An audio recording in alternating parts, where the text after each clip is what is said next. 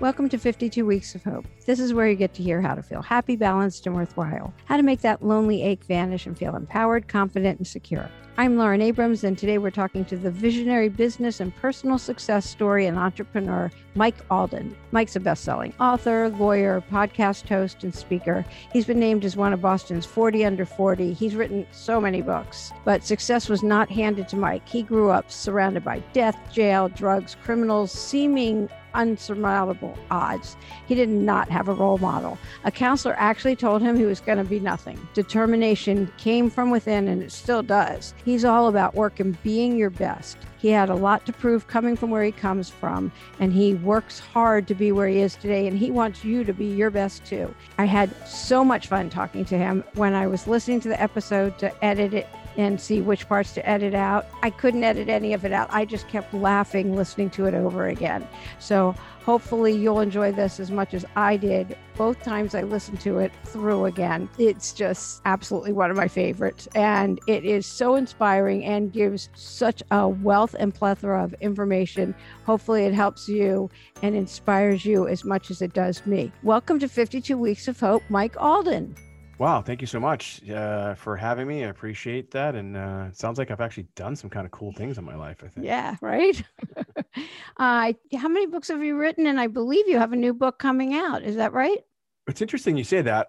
So I've written 6, and I have one now called Bestseller Secrets. That it's more of the self-published route, and it's really more for authors who are really kind of interested in marketing their books. Because with my other books that I've written, I've literally spent millions of dollars marketing my books, and so a lot of people, a lot of authors, they have no idea what to do with it. Most authors have no idea what to do, and most publishers don't know what to do. So that book is out now. But when you say I have one coming out, I'm actually in the middle of writing a new one that I haven't even talked about publicly. So I do have another one that's coming out as well. And what's that one about? So that was actually the title of that is called Connection Capital.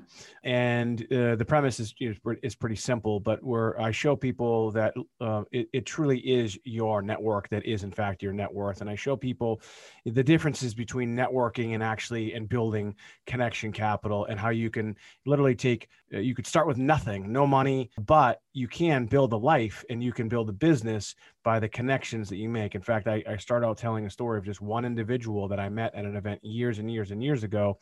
And that one meeting that was at a tiny little bar in Vegas at a trade show has changed my life. And it's not only changed my life, but it changed thousands of people's lives all over the world from that one meeting. But it didn't happen just because we met. It's because we built a connection, and that connection became ultimately capital for me. What was the meeting? How did one connection turn into something more than that? Because people meet people all over, well, not during COVID, but people meet people all the time. Sure. Yeah. Well, it's a great question. So I kind of opened the book up and talk a little bit about that kind of chance meeting. I was practicing law. I was working for a company. I was general counsel of this company, and it was a networking event, a cocktail event that was free. The food was free, the drinks were free, and so myself and another friend of mine that worked at the company, we went there, and we didn't know anybody, but a gentleman came up to me and introduced himself. His name is Mark Bigelow. He actually lives out your way in Santa Monica. Actually, he lives in Palm Desert, but his offices are in Santa Monica. And he just introduced himself. And he says, "My name is Mark Bigelow." He's older than me. He says, "This is what I do." And then that just turned into a friendship, like almost instantly. And then it just developed over time to where we began to do business together with my old company, where I introduced his company to my existing company that generated literally tens of millions, if not hundreds of millions of dollars for my old company. And it has done the same for me. But really the key thing to answer your question, like what changed, like how did that really happen is I developed a real relationship with him outside of business. And I was interested in his life. He was interested in my life. He's an interesting person. I'm an interesting person. I can pretty much connect with anybody in all walks of life. And that's what I show people, if you grew up wealthy, you can connect with people that grew up poor. I happen to grow up poor, right? So I started from the bottom, and I've been able to connect with people on the top. But going from both sides of the spectrum is hard to do if you don't understand other people's lifestyles and the way they think. And so I've just been able to empathize with other people and connect with other people on a more personal level. And when you're able to connect with people on a personal level, then it can in fact turn into business. And there's also, it's a delicate situation when you start doing business with friends, but if you truly are able to connect with them in so many different ways, it actually makes it a lot easier. How do you get to where you can get to that deeper level and it's just not name, rank, and serial number? Yeah, I mean, so like I said, you become genuinely interested in their life. You become genuinely interested in what they're doing, their family, their friends. Do they have pets? What's their upbringing? Where are they from? And just listen to them. And I'm also a proponent of learning from others that have done things better than me and been doing things longer than me. My friend Mark that I'm talking about, he's older than me. He's had some great success. His business background didn't start out in the world of direct response. It actually started out in the fashion world. And so he had some really interesting stories about that world and dealing with textiles and totally unrelated to the business that we're in together, that we did business together. But it was just interesting to me. And then over time, when you start to develop a relationship like that, and you can then ask them for things like, hey, my first book is called Ask More, Get More. And so when I knew that Mark was the most connected person I had ever met at that time, I would say, hey, Mark, can you connect me with so-and-so, and he would say, sure. And he would connect me with so-and-so with no expectations of any sort of compensation in return. Right. And so that's also another thing too. When you start initially starting out a relationship where you're going to exchange money back and forth for whatever it is, it's kind of hard to develop a friendship. So what I like to do is and by the way, and I'm not, this isn't like really like methodical or systematic or anything like, hey, ask them about their puppy. And then, let's talk about their wife. No, it's just, you do what human beings do. You have conversations and you talk to each other and you learn about each other. In the book Connection Capital, I do talk about, some of the things that you can do, but it's more about that deep connection that we all should have as humans. You and I are connecting here over Zoom and over this podcast medium, right, of sound. And so the way people connect is a little bit different, but it's still the same thing. Like, we have to connect to grow. Oh, absolutely. I mean, that's what being human is. It's necessary to have that. I mean, we connect through our stories, through what it is. When I hear about, it was when actually that I saw that you had struggled as a youngster and that you came from nothing and built yourself up and all that. I was like, oh, wait, I did too. I was like, I have to interview you. I want to hear about your struggles, how you overcame them, how you got to where you were. Like, that's 52 Weeks of Hope. Like, what's the hardest thing you overcame? How'd you do it? How can you give hope to others? I mean, that was it. I was like, I want to hear your story. It's how you connect. Well, that's the thing too, when, you find commonality, right? So, I'm a believer that anybody can find a commonality with anybody. So, if there's a homeless man on the street, and there's a billionaire, they have some commonality somewhere. And so when you recognize that you can in fact connect with people on so many different levels, and you do kind of search for that and do trying to figure out like, how can, see, a lot of people, like when they climb the ranks and they have success in business or just in life or what have you, or they grow up in different socioeconomic, kind of situations where, wealthy and middle class and lower middle class and poor and in the poverty level, we're all human, right? And the old saying, we all put our pants on one leg at a time, and we all go to bed and wake up in the morning, and we all do a lot of things. And so if you start there, like on the most basic level, like, hey, we're all human. I had a friend tell me, he said, hey, look, you know what? We all, we all have to pee, right? It's all of us, male, female, doesn't matter, right? We all do that. So it's kind of silly to think like that. But when you can think about the fact that we are in fact human, right? And let's start there. And then again, being able to be genuinely interested in people. I don't know that everybody's born with this type of skill, but it can be taught to be able, because a lot of people see, like right now I'm the guest on your show, right? So as the guest of the show, I'm going to do most of the talking. That's just the way it works, right? In this type of scenario. But when I interview other people, they're the ones doing the most of the talking. And I'm sure it's the same way when you're on other people's podcasts. So we also understand that there is a dynamic there. And my point of that is that I'm not talking right now just because I want to hear my voice, but there are a lot of people that do. They just don't shut the fuck up. But listen, man, learn from these other people, like listen to these other people's stories, like you said, because it's interesting. Because, when we started this podcast, I know that you sent over, I didn't even read what you sent over because I don't need to necessarily read what people are sending over because I know my life. and I know what I need to talk about, and I know that if we're dealing with hope and 52 weeks of hope, that it's easy for me, right? And so let's just talk. So we're having a conversation right now, and there's no ulterior motive. I mean, maybe there is, but I don't think that there is. No. Other than just building, cool content and relationships. Like right now, you and I are building a relationship. It's simple. Like it's already happened, right? And how far we go along in this relationship, we'll never know, but who knows? And so it's an interesting concept, and I'm having fun, writing it and talking about it, obviously. Yeah, it's great. Now, what made you, did you always want to be a writer? What made you write your first book? And is there a natural synchronicity from your first book to your upcoming seventh? Kind of. I'm sure there'll be an eighth and a ninth, right? It's funny. The first book, Ask More, Get More. I mean, the title itself is awesome. I'm just going to say that. The concept is awesome. I wrote that in 2014, and there's been some other books that have come out, like literally a book called Ask More. I'm a lawyer, right? So another book called Ask More, and you can't trademark the title of a book, unfortunately. And then another book called Ask.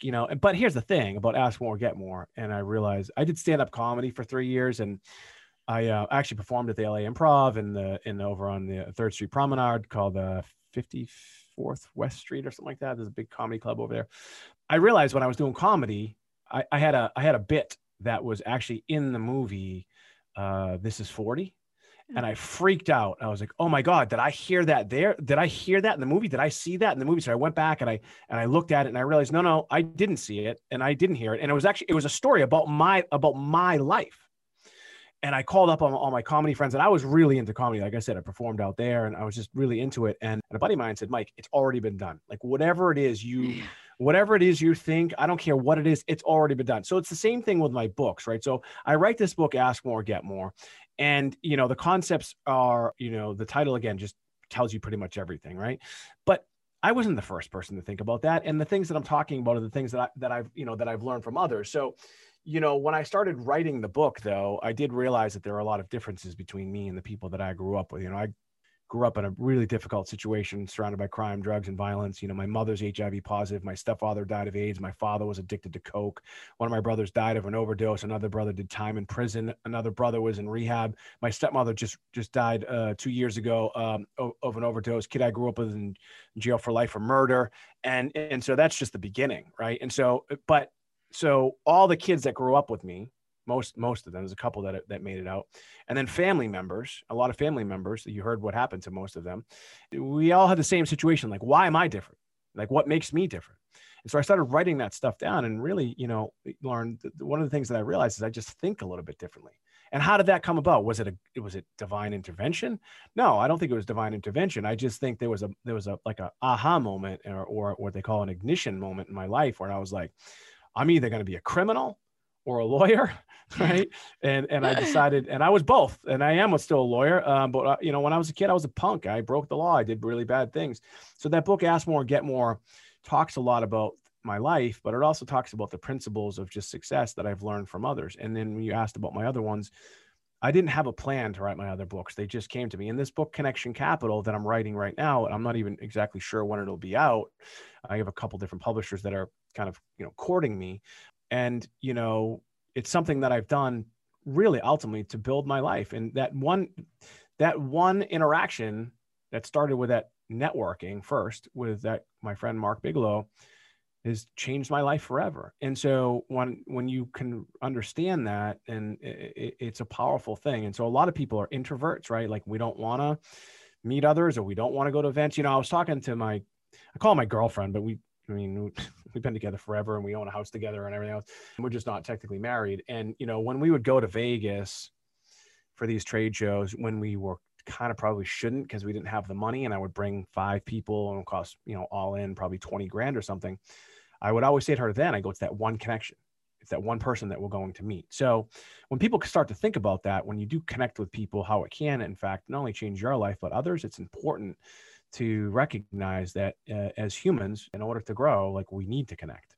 Yeah, that's that whole thing about if you stay inside, you might miss out on that miracle. that thing that could happen that could change your life. The one, or as you're saying it, the one person that could introduce you to somebody. Yeah, like I don't know a lot about you, but I'm sure we're going to learn at some point. And I have no idea. I didn't even know you were in LA.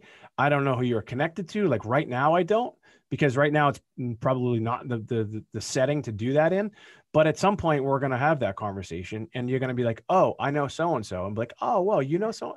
That's cool because I've been trying to connect with so and so, and I'd love to be able to talk to them. And you might say the same thing to me, and then before you know it, our relationship is blooming, and we have no idea where it's going. So the concept of connection capital to people like you and me is not a new concept, and it's not a novel idea, but to a lot of people it is.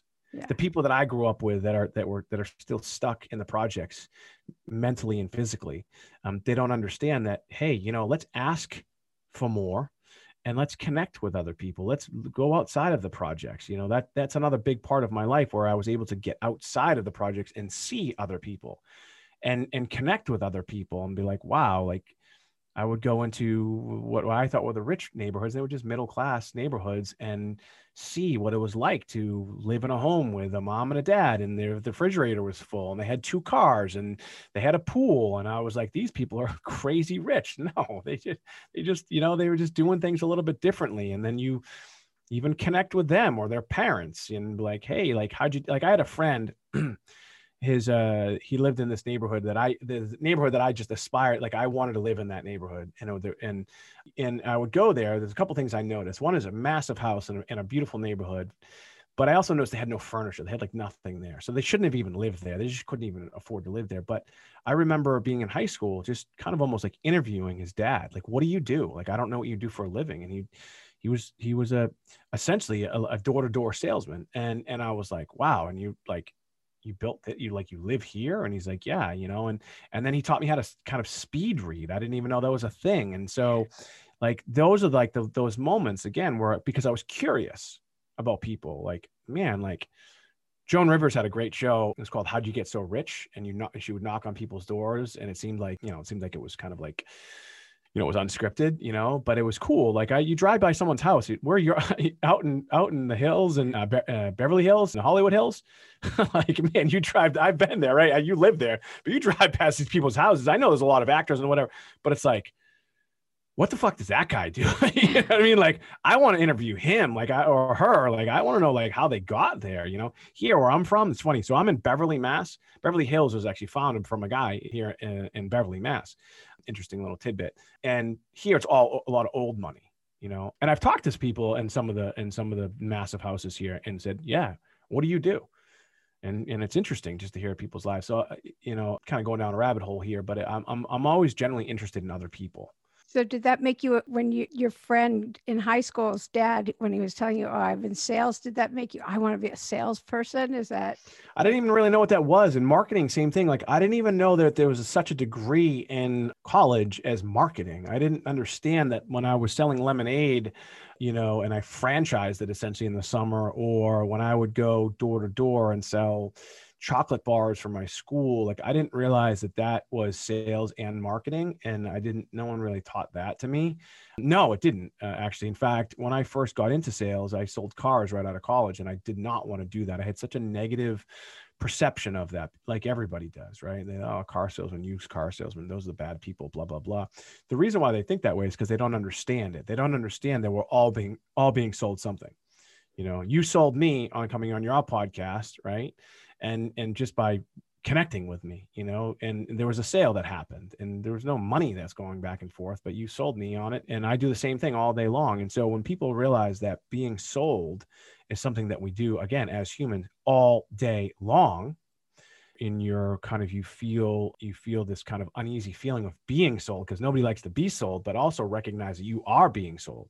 Like, your kids sell you on why, they want to go to the movies, or why they want to take the car. And the sale either happens or it doesn't. And then if they say no, then they give you a rebuttal. Well, mom, so like we're always being sold.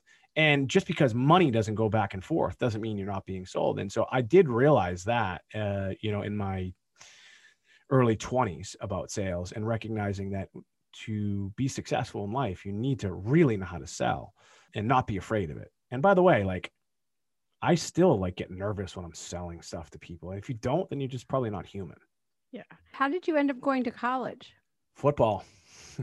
Yeah, I graduated with a 1.9 GPA out of high school, but I was also class president and captain of the football team. And I had turned my life around from being that punk kid who used to get in the fights all day long and arrested when I was younger and just did kind of bad things. But I didn't go too far. I also didn't do any drugs. I drank, and I probably shouldn't, underage, of course, but I didn't do any drugs. All my friends that started to cross that line of smoking weed back then, it was different culture back then. And then, they progressed to like psychedelics and stuff like that. It just wasn't my thing, thankfully. And then also like pills and stuff like, here in New England, it's everywhere, but the opioid, epidemic was pretty bad up here in this area. And a lot of it was coming in. We're into Gloucester, Massachusetts, which was decimated by kind of the opioid epidemic. So I was pretty lucky that it wasn't my thing. I didn't, and even when I would have I had my wisdom teeth removed and they give you Vicodin or whatever, I can kind of get why people would like that instant feeling, but fortunately my body just reacted differently and I couldn't sleep. I was itchy, that whole thing. So I didn't do any drugs, so that was like one thing where I was like, all right, well, I was really thankful for that. Yeah, that's good. Definitely. What prompted you to go to law school?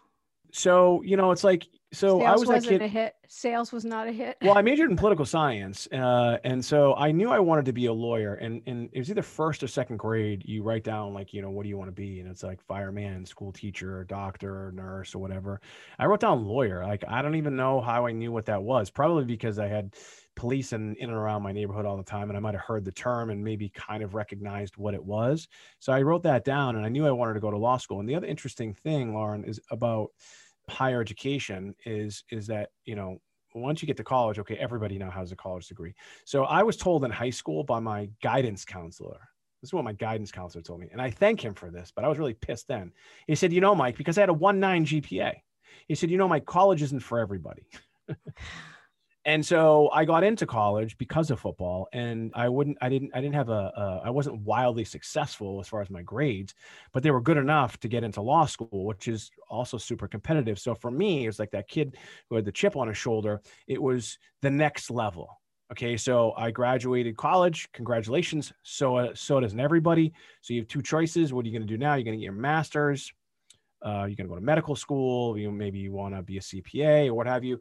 I just knew that I wanted to be a lawyer. So, and I was on the bubble. So I graduated with a 3.0 GPA. So that's just barely enough to even be looked at. And like 3.0 to like 4 decimal points, like 3.0, like 1, whatever. It was like exactly a 3.0.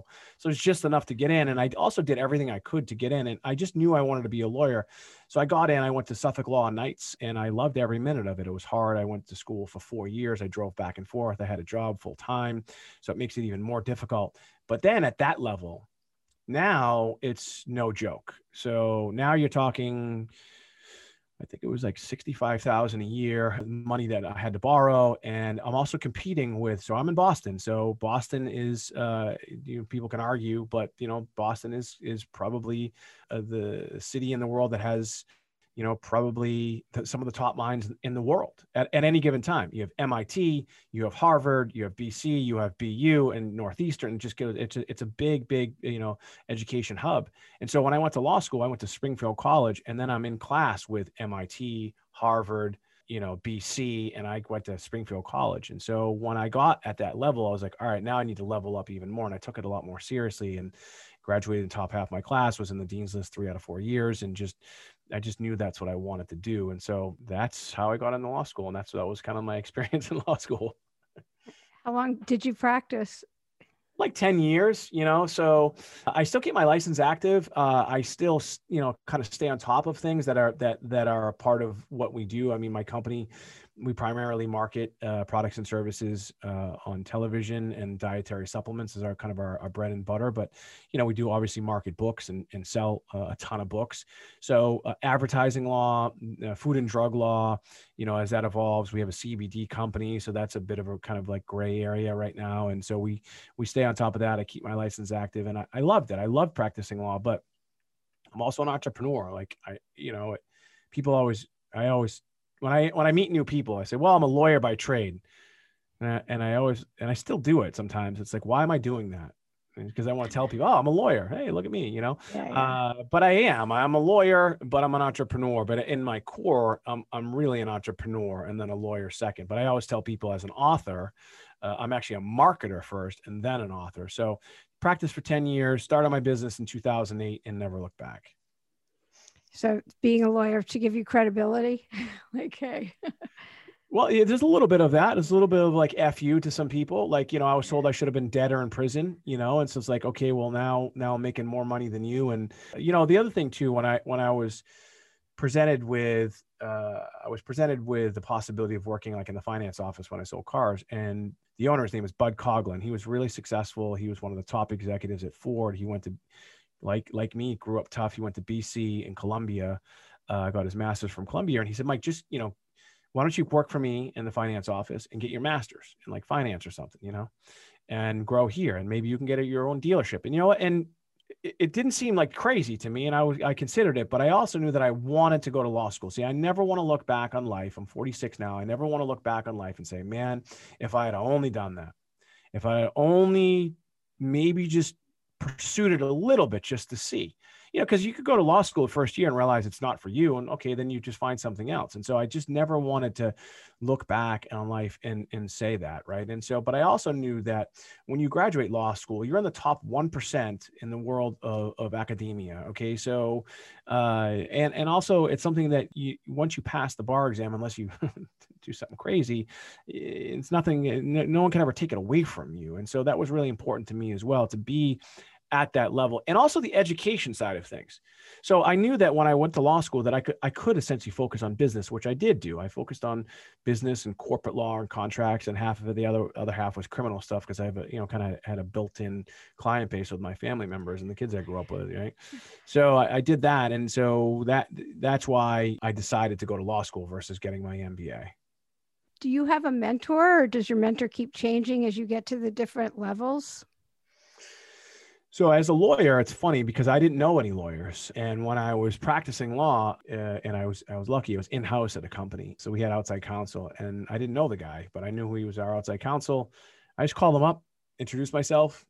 I'm the new lawyer here. And he was kind of surprised that I was even there. And I said, look, man, I need a mentor. So you're it. I mean, that's literally how it happened. He's like, okay, so cool. So as a young lawyer, by the way, they do that in a lot of states anyway. They pair you up. The Bar Association, each state usually does that for young lawyers. And a lot of times, depending on the state, they also have CLEs, continuing legal education. So you have to kind of like keep up on stuff. So he was like my first mentor. His name's Chris Robertson, still a great friend today. And he's a partner at a huge law firm all over the world, actually. He went to Harvard, as we would say. So he's wicked smart, as we would also say, from Boston. So he was kind of like my first mentor, but I've had business mentors throughout the years. Yeah. And they do change a little bit. I don't pay for a coach. I have these people say, oh, do you pay for a coach? I'm like, I don't need to pay for a coach. You know, maybe I'm wrong. I don't know, but I'm not going to pay some dude, you know, or chick or whatever. Pardon me if I'm being like $100,000 a year or whatever it is to just tell me things that I already know. And so I have friends that hold me accountable. And that's really the thing. Like I have really good friends. I'd be like, hey, Mike, you know, maybe you shouldn't be doing that, or maybe you should be doing this, or Mike, you know, like what you're saying makes sense, and maybe you should pursue that. Like those are the types of people that have helped kind of build me as a person, and both professionally and personally. Is there a time in your life where you just felt really alone? Yeah, a lot. I mean, even today, you know, so the life of an entrepreneur is a lonely life. You know, when you think about the consequences of your decisions, and you think about, you know, the responsibility of your business, and the people that, you know, have families and mortgages and houses and kids and dogs and school loans. And so that's a lonely place when things are really going wrong, because I live in what I like to call organized chaos. And it's always like that in my life. When I'm doing 50 million a year, or whether I'm doing 10 a year or 5, it's pretty much the same. And so when I realized that too, I realized, well, do I need to do 50? Like, is that like, am I going to feel the same way if I do 10? And also, can I keep maybe more, you know? So as a mentor actually taught me that. But yeah, you know, look, the lonely moments in anybody's life are there, but I'm also, look, I go to therapy. I've been going to therapy my whole life. Out your way in LA, I think it's a little bit more like people are open about it. But here now, everybody's talking about it. I was talking about it in 2014. I'm a practitioner of transcendental meditation. So, in those lonely moments, you're left with your thoughts, one's own thoughts. And when you're left with your thoughts, things can spiral out of control. And I've had full-on panic attacks where I thought I was going to be put in the hospital. And that's when I learned transcendental meditation. That was a very lonely moment. You're going to have them. And there are moments where I just want to curl up in the basement and just shut off the lights and just do nothing all day long. And by the way, I do it sometimes because there's also nothing wrong with that. But I'm also self-aware. Like, hey, like if there's something wrong here, like really mentally, I'm so self-aware that I will go to my doctor and talk to them. Hey, look, is there something I need to do? Look, I'm kind of anti-medication for anything. But if you're going through an acute crisis, like a lot of people are right now, and you're self-medicating, however it is, that's the wrong thing to do. And you're in a lonely moment. And when we talk about being alone, you don't have to be physically alone, right? So you can have people all around you, people understand, but mentally, in your brain, you're alone. Like maybe there's something going on and you're afraid to talk about it. The great news is that it's becoming less of a stigma now, like this, mental challenges. But I also recognize at a very, I wouldn't say young age, but within the past 10 years that, happiness is something that I'm pursuing and I'm always pursuing. But I also realized after studying happiness and writing my second book and talking a little bit about that is that we're not born happy. Our brains aren't actually wired to be happy. And that's people like, what are you talking about? Just go ahead and Google it. You're just not, because what you're designed to do is you're designed to survive, right? We are animals, plain and simple. Right. And so why are we here? What's our main objective? Well, to procreate and survive. And so that's not a very happy thing, except the procreating part. So you have that kind of happy moment there. When you realize that happiness is something you have to work towards and you can work towards it, those lonely moments become a lot less lonely. Yeah. So, and you answered so much of my question of what do you do? So therapy, meditation, talking to somebody and not keeping it in, not trying to deal with it yourself. You also made me think that it gives us perspective for when we're not lonely, and maybe appreciation and gratitude and something to work. I love that. Yeah. It sounds corny and a lot of people talk about it and there's memes and all this other stuff out there, but all the memes in the world and all the videos you can watch, you and I were talking about YouTube earlier and all these things but you have to become accountable for one's own life. And so if you're having those lonely moments, if your world does seem like I call mine organized chaos, but if it's actual chaos, only you can address it. And, now look, I'm not talking about true clinical, like depression or, people who suffer with bipolar, because a lot of times they can't even see it. No, I'm not. I'm not talking about that either. Yeah. I'm just talking about those dark moments that we all have. And so, and in that moment, if someone were to diagnose you, you might be clinically depressed, but it's not a long-term thing. So you just need to address it, and you need to work at it. And I do. And I'm far from perfect. Like I didn't meditate today. Probably should have. It's now 4:00 Eastern Standard Time. Probably should have meditated. Didn't, probably not going to. Okay. So does that mean I'm never going to meditate again? No. Tomorrow I start over. You know what I mean? Like just reset, So I think that, becoming self-aware is critical for anything you're doing in life. Yeah, absolutely. And I've said it a lot of times on my podcast that I give myself a break, especially in this last year. Okay, maybe my meditation is 5 or 10 minutes. It doesn't have to be long anymore. Just do it first thing in the morning.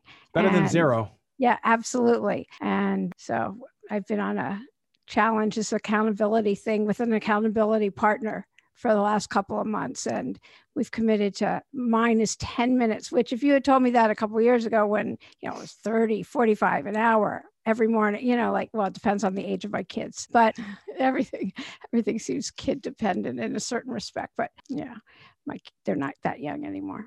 So now it's like, want to meditate? No. And then, they go and do their thing. So I don't know. Do you have kids?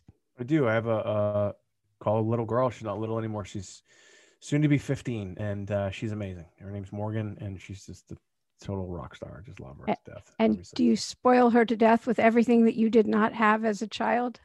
Yeah, you're nodding your head. Yes. Okay. Yeah, pretty much. But here's the other thing too, how I parent would, you know, how many kids you have? Two, I you have said? two. Yeah. Yeah. So, look, no one there, look, there are guides, but no one really prepares you for being a mother. I remember just trying to like get, advice. And I think my mom or dad said, you just figure it out. Right. So I treat my daughter, since she was able to really understand things like a real person and not like a kid in just real life scenarios. And I involve her in my life, and even some of the things that most parents might not want to involve them in. For instance, like when we would go to Florida, every year or every vacation or Christmas or whatever, or wherever we're going to go, Vegas. And there were times where financially, even though I'm crushing it, like compared to most people, that it might not make sense, because when I travel, like it's stupid money. Like we're not staying at at like some dive hotel. So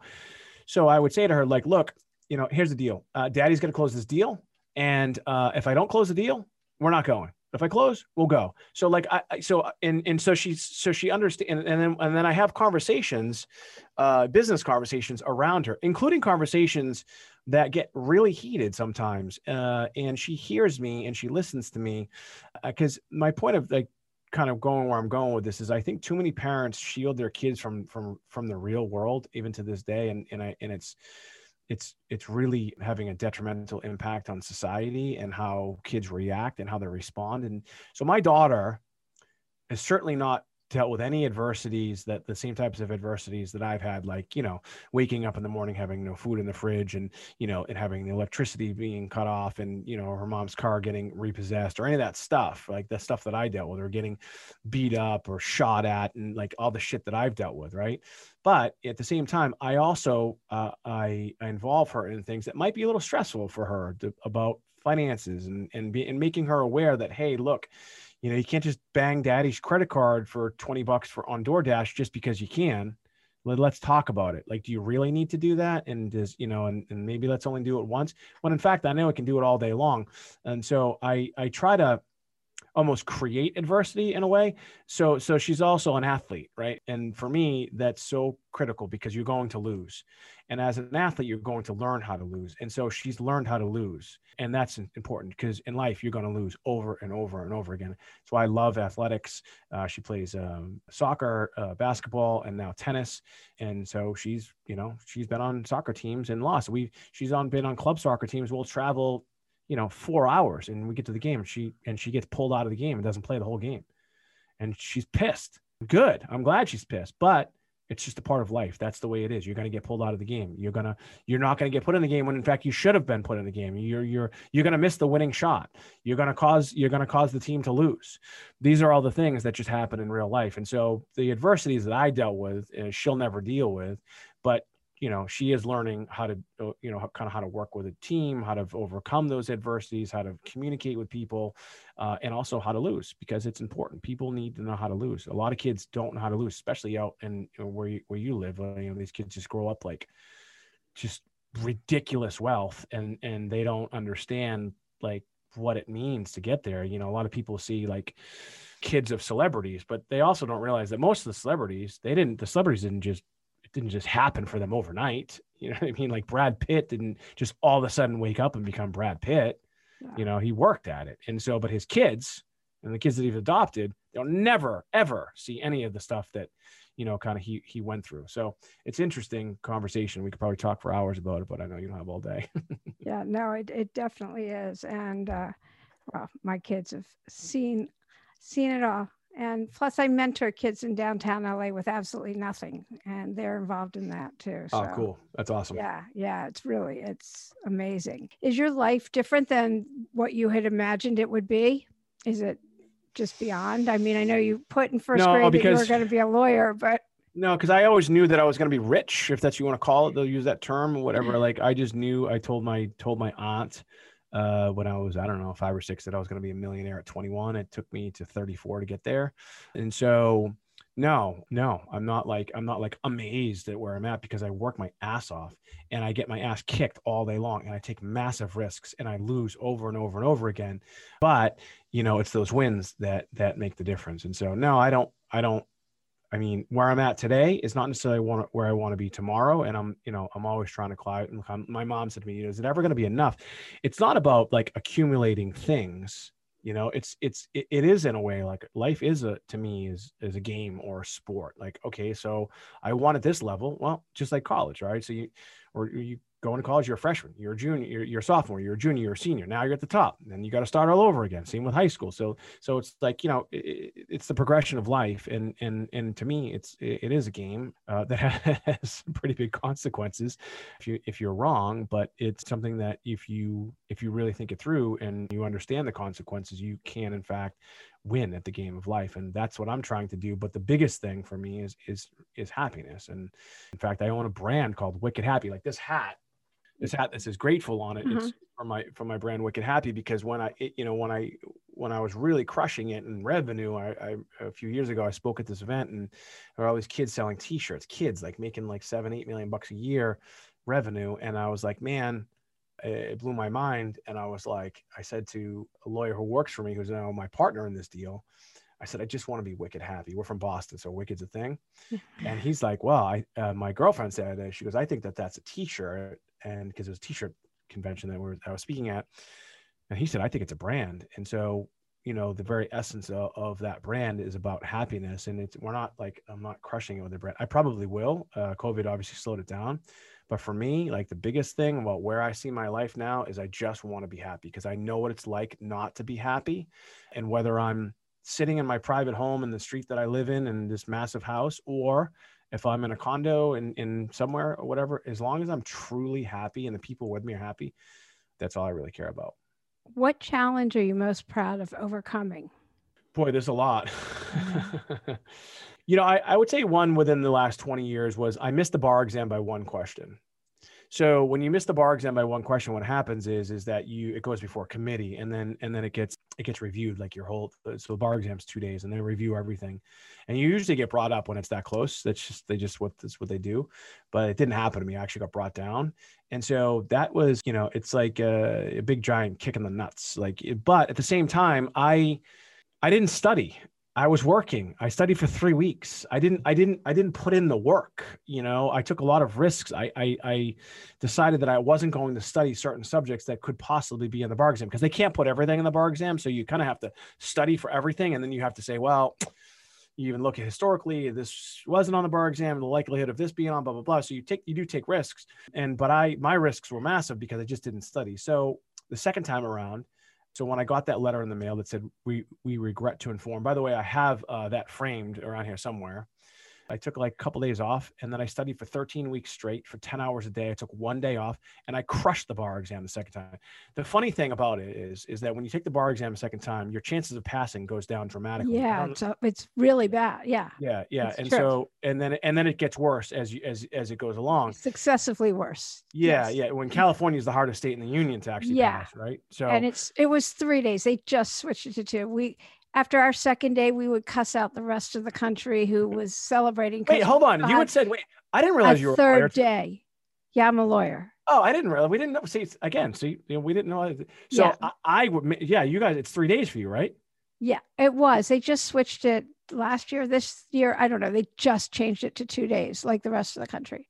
Right. Yeah, it was 3 days. Yeah, it's and people don't understand that. It's one of the most difficult things there is. You get you got the medical boards, you got law school, and then the CPA exam. So we can argue about which is harder, but either way, it's really hard. So when so you know what happens. So when you pass the bar exam, you get your score, right? So you get your score. It tells you your scores. When you don't pass. When you pass the bar exam, you don't get your score. But here's the thing: I studied. And I'll tell you a quick story because I didn't realize you were a lawyer, but I heard you say associates, and I was like, So when I was studying the first time, I had a good friend that I went to law school with, and he like me the second time, he had already been studying for like 11 weeks. And I saw, we were studying at this local law school. It wasn't the law school we went to. And he told me that he had a photographic memory at that point. And I was like, What are you talking about? He goes, I can actually see my notes. I can go back and look at con law and I can just tell you, what the Commerce Clause says, like verbatim, or I can go back to property law or I can go back to wills and trusts and talk about, what's the rule of perpetuity? No interest shall vest within 20 years, whatever. So stuff I can't remember now, but so you have a photograph of me? I'm like, no way. And he's like, yeah. And then I remember talking to him and being like, oh shit, like I'm screwed here, And so the second time when I studied for 13 weeks straight, I retook all the classes, the Barbries and these other ones that you had to take. But I also took a writing course on how to write essays for the bar exam, which is different than writing an essay for an actual exam in law school. It's just different. And it was like literally learning how to switch from writing righty to lefty. It was completely foreign to me. But the way the professor taught it, by the way, he got disbarred actually, but so he had this class on how to do it. But he got great results, always got great results. So when I went in day one, the multiple choice, at the end of day one, I was like, if I don't show up for day two, I'm still going to pass. Like, that's how confident I was. Like there was maybe like 5 or 6 questions that I was iffy on. Everything else, I was like, no problem. And then day two, same thing. I was just like, this is, we're good to go. It's funny. So now you're a lawyer. So I'll tell you, the first time the second question was about secure transactions. And I knew nothing about secure transactions. I knew the term, but I didn't know what it meant. I didn't know about commercial paper. I didn't know that was the whole question was about some woman. She goes into the bank, she passes a check, blah, blah, blah. And you can't bullshit on the bar exam. It's just, you're right. And so that was the question I think that really screwed me. The funny part about that story is that second time around, I knew it cold, but when I became an in-house counsel for this company, they didn't really have a lot of money, but they had money in reserves and merchant reserves. So I figured out a way to secure future loans against those reserves. They didn't know it. And so I had just like 1-page notes. And so we were borrowing money without that guy, Mark Bigelow, that I talked about earlier. His company loaned us like tens of millions of dollars over the years based off of a secured transaction. Right. So it's interesting where life leads you, right? Because who knows if I would have even studied that. I probably would have never even studied. And by the way, I've done that with my business. So it's one of the ways I funded my business other than Connection Capital, because I process credit cards and when they process, they go into a reserve account and you can't touch it. It's like, it's like a savings account, but you can borrow against it if you know how to do it. And if I hadn't have missed the bar exam the first time, I probably would never know how to do it. So it's pretty interesting. I didn't know you were a lawyer. That's crazy. How do I not know? Did you, I don't think you told me. Probably not. I don't know. Do you still practice? Yeah, I do. Oh, okay. What kind of law do you practice? Plaintiff's employment. Oh, all right. Yeah. Huh.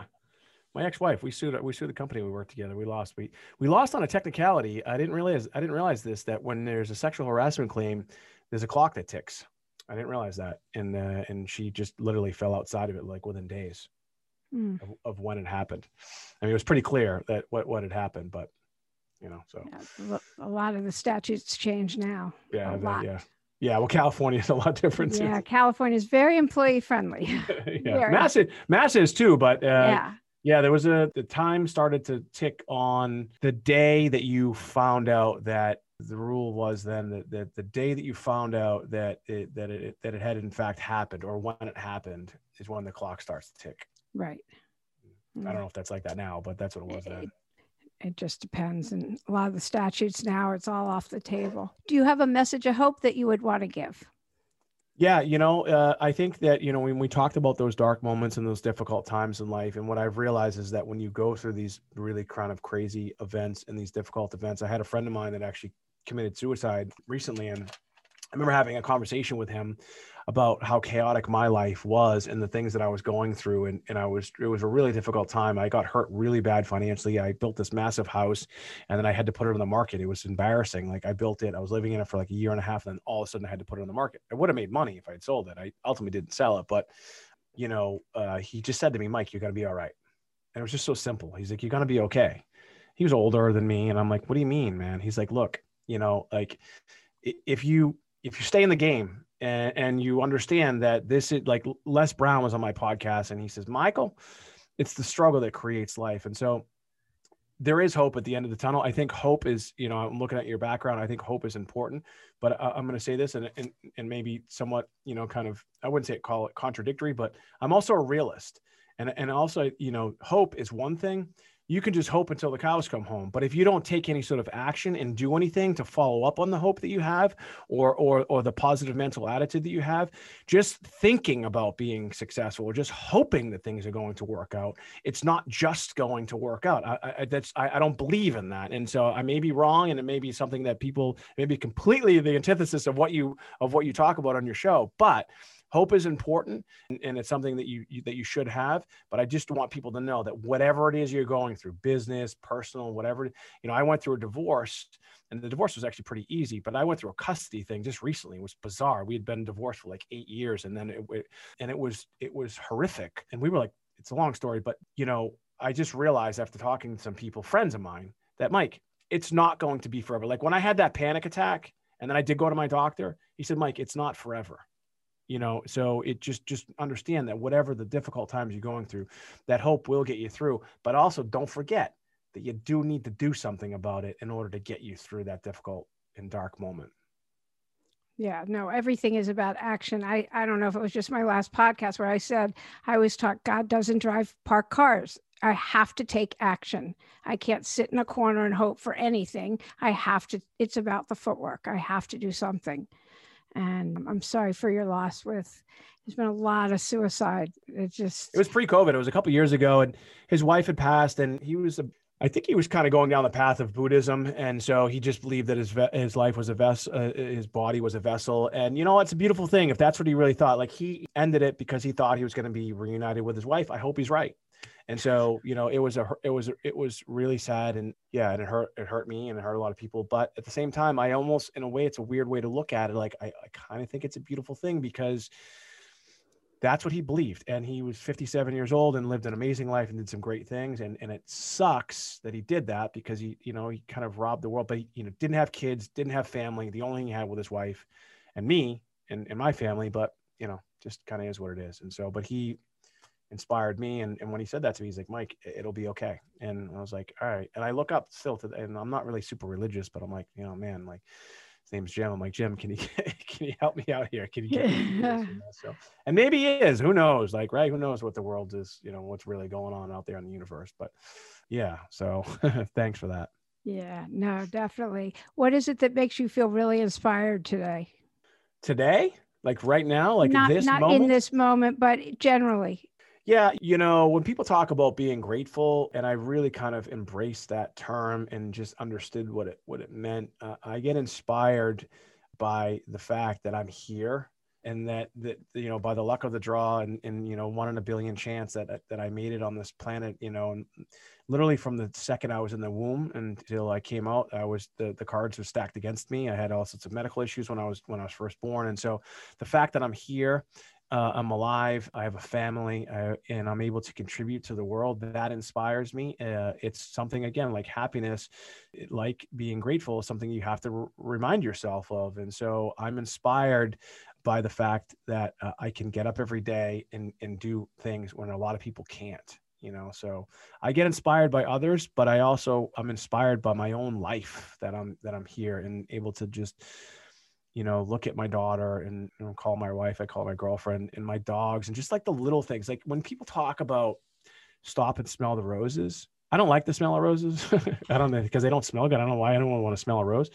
But when you really, and I've done it, like when you really look at like a blade of grass and the color, or when you're out in the woods and you're going for a walk, or where you live, man, when you walk, in Santa Monica on the beach there, or in Newport Beach or Malibu, and just like see how beautiful it is, like that inspires me. Like, man, like I'm here, so let's figure something out and let's do something with it. Like that inspires me. Oh, that's great. That's a good note to end on. Thank you so much for being a guest today for 52 Weeks of Hope. Well, thank you. You were great, and I'm just happy to be here. I hope you enjoyed this week's episode and take with you Mike's messages of persistence, courage, and humor. can all use a lot of that going into the weeks ahead. And he's such a good example of you can achieve anything that we set our minds to. Be sure to tune in next week for another amazing episode with Hala Taha. She's the CEO of Yap Media. It's a podcast marketing agency for top podcasters, celebrities, and CEOs. It's projected to generate over $1 million in revenue in her first year. She's super well known for engaged following and influence on LinkedIn. She discusses next week her greatest accomplishments and how they always come on the heels of failure, and how you can do whatever you set your mind to, just like she's doing. She's amazing. People think she's just lucky, yet she talks about how hard she works, and it's her grit and determination, and how she focuses on the positive. She's a big believer in The Secret. Remember that? And if you keep your eyes on the prize type of a mentality and just keep going, it's kind of exactly what I guess Mike Alden was just talking about, that you can achieve anything you want to achieve in life. So, she is absolutely amazing. It's just like Mike. These are just some of my favorite podcasts and people to talk to. I just could listen again and again. I probably will. If you're on Clubhouse, come and visit me. I have rooms there every Tuesday, and I also have now started the Hope Club. So be sure to follow me on there. Follow me on the podcast, 52 Weeks of Hope, and please leave us a positive review. Visit us at 52 Weeks of Hope. I can't wait to hear what you thought of today's podcast. So go ahead and drop me a line there at 52weeksofhope.com and send me your feedback. I'm Lauren Abrams. Thanks for listening.